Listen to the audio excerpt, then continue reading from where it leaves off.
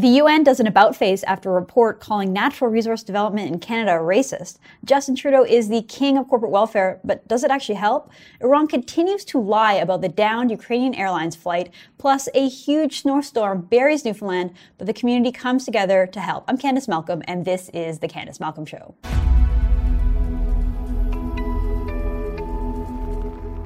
Hi, everyone. Thank you so much for tuning into the program. Hopefully you are surviving the huge winter storms that have been happening all over the country, particularly folks out in Newfoundland. The footage from those storms is just absolutely incredible, and we're going to talk about it later in the show. But first, this is a story that we covered on the show last week, and it is just so absurd that it deserves to be covered again, this time from the opposite perspective. So this story came out, was in the National Post. First Nations chief blast condescending UN anti-racism directive that called for pipeline to be shut down. So if you recall, the United Nations Committee on the Elimination of Racial Discrimination called for 3 large-scale natural resource development projects in Canada to be halted. The rationale, they said, was that it was bad for Indigenous and Aboriginal Canadians. The only problem is that this UN committee didn't actually study the problem. They didn't even look into it. They said that investigative journalism is not part of their mandate, and they didn't bother to talk to Indigenous people in Canada. So a Canadian First Nations chief is slamming that recent report basically because the UN didn't even look into the situation properly. So the project that they condemned, the UN called for the immediate shutdown of 3 projects, including the Coastal GasLink natural gas pipeline. And what they didn't learn, what they didn't bother to study or find out, was that that project actually has the sign-on that 20 different Indigenous communities have signed on to that agreement. So they're in support of it. Many other First Nations groups in Canada are supportive. So in an interview with Reuters last week, the chair of this UN committee, Noordine Amir, admitted that the committee did not study First Nations views towards the project, saying he did not know that most communities supported it. I did not know that most First Nations agreed on that, he told Reuters. This is something new that came to my understanding. He further said that he did not seek out further information on the project because the role of the committee does not involve investigative work. That begs the question, what is the role of the committee then? What is the role of the committee? You've made up this United Nations Committee on Racism where you condemn different things in a peaceful, free country like Canada for supposedly being racist without studying it, without looking at it. And then when you get kind of called out for taking the wrong position and not even representing the views of the people who you claim to represent, you just shrug your shoulders and you say, well, that's not our role. Our role isn't to actually investigate what we're studying. Our role is to just put out these ridiculous reports. This, in a nutshell, is a problem with the United Nations. They are an organization that's mandate is basically just to demonize Western countries, demonize free countries like Canada, pit people against each other. And again, they shouldn't be butting their nose into our business. There's real racism in the world. There are real problems in the world, and they're not in Canada. They're not deriving from resource development projects. Okay, let's move on. I wrote a column on this topic in the Toronto Sun, so you can catch that over at the torontosun.com. You know, it's crazy. Justin Trudeau's the king of corporate welfare. He's handing out money left, right, and center, of course, especially to, big firms that are based in Montreal and based in Quebec, where he has a chummy relationship. But when you actually study the outcome of where this money goes and what happens to those companies, the picture isn't so rosy. So there's a couple of really major examples in the news recently of basically these companies pairing with the Canadian government, teaming with the Canadian government, getting corporate welfare, taking taxpayer dollars, and then the result is not exactly what you want if you are running a business. So let's first look at Bombardier. Bombardier is a Montreal-based aerospace manufacturing company. In 2017, the Trudeau government bailed out Bombardier with a $373 million federal loan. At the same time, the Liberal government in Quebec also provided a taxpayer-funded bailout to the tune of $1 billion. So 18 months after that bailout, the Bombardier announced that it was cutting 5,000 jobs. 3,000 of those happen to be in Canada. So why is the taxpayers in Quebec and federal taxpayers giving a company $1.34 billion to turn around and have them lay off 3,000 Canadian employees? Well, it went from bad to worse. So Bombardier announced their earnings for 2019. It turns out the revenues dropped. They failed to meet the targets, and the stock price plummeted by 1/3 of its value in a single day. So that is the largest drop. Bombardier's stock is now at an all-time low. So again, where's the return on investment? Canadians invested into this company against their will. It was a bad investment, and now Bombardier is flailing. And the same thing can be said with Loblaws. Loblaws, you remember about a year and a half ago, Catherine McKenna, the then environment minister, did this stupid bailout announcement with Loblaws. Loblaws is the biggest grocery store in Canada. It is a huge multi-billion-dollar company, and yet they had to get a bailout from the Canadian government to build some kind of a new, environmentally friendly refrigerator system. Makes absolutely no sense. For whatever reason, Canadian taxpayers shelled over $12 million to this company. Well, guess what? The company just announced that it was laying off 700 workers and closing 2 distribution centers in Quebec and Ontario, noting that the positions were replaced by new technology and automation. So was the technology that the Canadian taxpayers gave to Loblaws, did that contribute to the layoffs? I don't know. But still, the idea that these big companies are taking money from the Canadian government and then turning around and laying off Canadians is just, there's no excuse for it.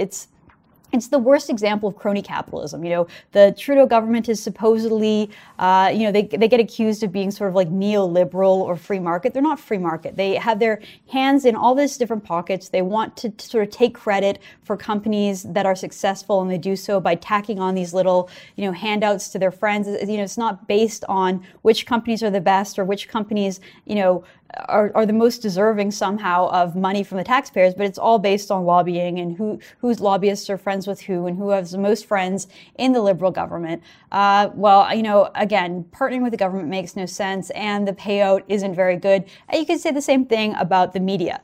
We reported this last week as well. CBC's viewership is at an all-time low. They have less than 1% of Canadians are now watching their evening news program. Their ad revenues fell by 37%. CBC National News Network, which is their dedicated news channel, has just a 1.4% market share. The total CBC platform across all television markets is 5%. So the CBC is getting more money than they ever have before, $1.2 billion in tax money, and they have no audience. Their audience is diminishing and falling apart, and yet we're paying more and more money to bail out this big giant. And of course, the CBC is again coming to the Trudeau government saying that they need even more money.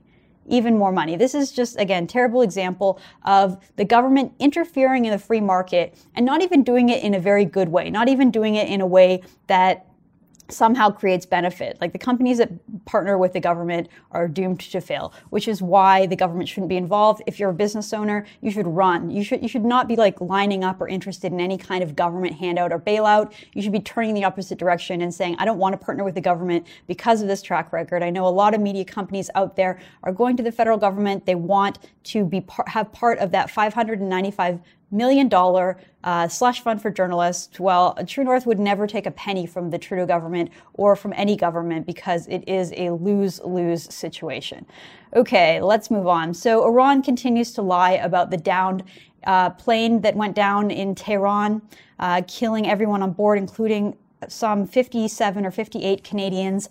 Most of the people on board of that plane, by the way, 138 according to the Globe and Mail, were on their way to Canada. So whether they were Canadian citizens, permanent residents, or they were visiting family members in Canada, many people on that plane had a nexus or connection to Canada. So Iran is basically just going back and forth. At first, they said that they would release the black box from the flight, and that's sort of what the international community was calling for. Well, the most recent news we hear is that they're no longer handing over that black box, that they are refusing to.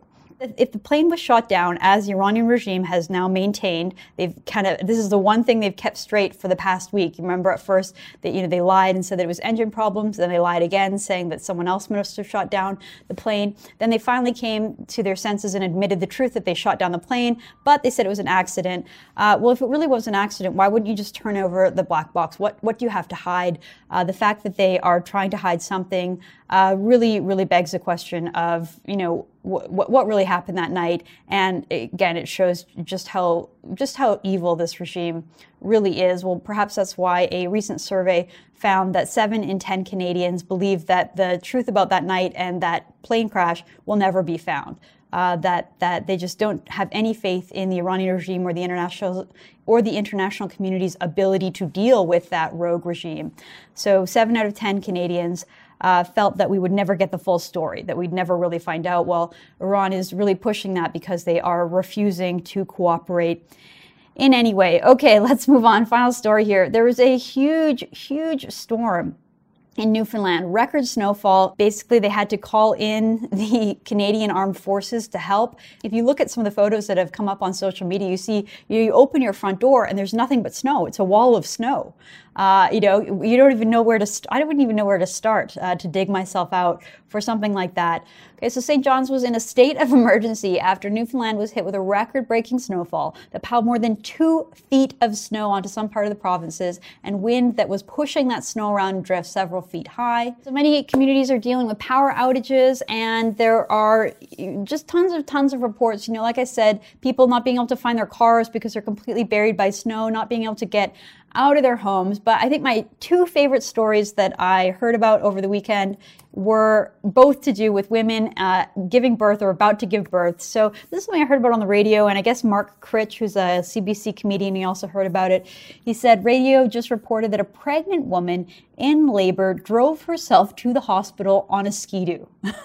I hope they are okay. I'm pretty sure the child will grow up to be the future premier that will lead us to prosperity. Wow, this is like the most Canadian story you can imagine. A woman goes into labor, needs to get to the hospital. There's 2 feet of snow outside, so she goes on a Ski-Doo like a champ. Another story, similar, not quite similar, but another story about a baby being born in the midst of this crazy storm out in Newfoundland is the Snow family. Their actual last name is Snow. So Levi Jacob Snow was born during the height of the raging blizzard that knocked out power and hit eastern Newfoundland so hard that the military has been called in. It was 10:41 on Friday, about the same time that a record was broken at St. John's International Airport for the highest snowfall amounts in a single day. So the father asked for some help digging out their St. John's home on social media, and by Sunday, 10 to 15 Good Samaritans were outside his house with shovels. The couple faced an 8-foot snowdrift. There's 8 feet of snow outside their door. Well, thank goodness for these Good Samaritans that came and helped that baby get inside a warm house after leaving the hospital. That's the kind of stuff you love. Canadians coming together to help each other in the worst of the winter weather. Okay, I'm going to leave it at that. Thank you so much for tuning in, and we will be back again on Wednesday.